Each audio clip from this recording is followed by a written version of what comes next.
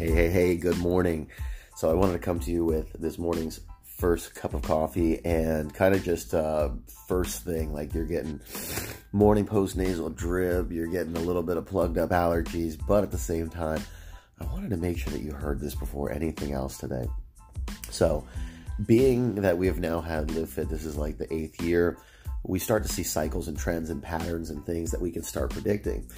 And it's funny because around New Year's, we're always talking about, make that one change that's going to add up. Where's my one? My one change that's going to add up throughout the year. So, it could be putting less sugar in your coffee, or it could be watching your carbs at night before bed, or it could be walking every day after work. But pick that one thing and stick with it because it's going to add up. And then as we start getting warmer, gets into March and April, people want to start talking about abs. Even though abs come when you lose body fat, when you strip away every bit of ounce of fat, then there's maybe going to be some abs under there, but yet everybody wants abs. So March and April, we start talking about abs. We do the workouts, we do the programs, and then we get to May, which is right now. And it's getting to where kids go into summer. It goes to where our challenges are just now ending. And it goes into like the reality check time. And what you've done for the previous 4 months, 5 months, is now what you are wearing on your body. And for a lot of people, they might not have lost any weight in a year, a month, 5 years. Everybody's walking a different journey. But what I think is crazy is how much struggle and sacrifice and pain we're willing to put ourselves through short term, even though the real answer, and we all know it, is to just put ourselves through a little bit of pain and a little bit of sacrifice for the long term. So here's what I mean by that. We just finished a transformation challenge. And we had some people that had not lost weight in, a long time. Like, if you looked at their trends and predictions, like they were on the upward path of gaining weight, and they lost 2 pounds or 3 pounds during this 4-week cycle.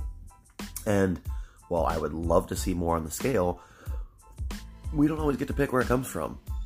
And so, like with, especially a newbie, your first month, you might put on 5 pounds of muscle, you might lose 8 pounds of fat, but that scale shows only -3, but you look 13 pounds different. Or it might come in the form that you couldn't even finish a workout on your first day, and on day 28, you're finishing it with no problem and doing a second workout. Or you're going grocery shopping and going home to cook for the family afterwards.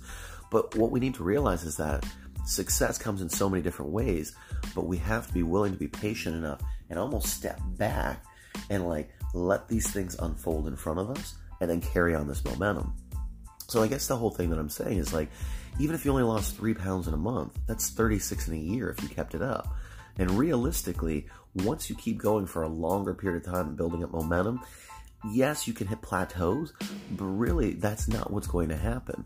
I always give the example of a semi-truck. If it's at a light, you don't want to be behind that semi-truck because it takes a lot of gas and a lot of power and a lot of energy to get that thing off the light and to get it rolling. But once it gets rolling, do you want to be in front of that semi-truck? No. So I hate calling you a semi-truck this morning, but use that example.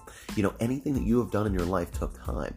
If you are somebody who got a secondary education, if you have a 4-year degree, a 6-year degree, 8-year degree, think about how long and steady that you persevered through that process. And you did it because you wanted the victory on the other side. It's the same with fitness. It's amazing how many things in our life we're willing to be patient for, and we're willing to work on an extended period of time, and that we're willing to, see even the most minor results. We get a good job at work and we're so pumped, but yet we're discouraged at ourselves if we don't lose 20 pounds in a month. So when it comes to health and fitness, you need to be way more patient with your body. Because again, we don't decide where it comes from. We, as trainers, don't get to decide where it comes from.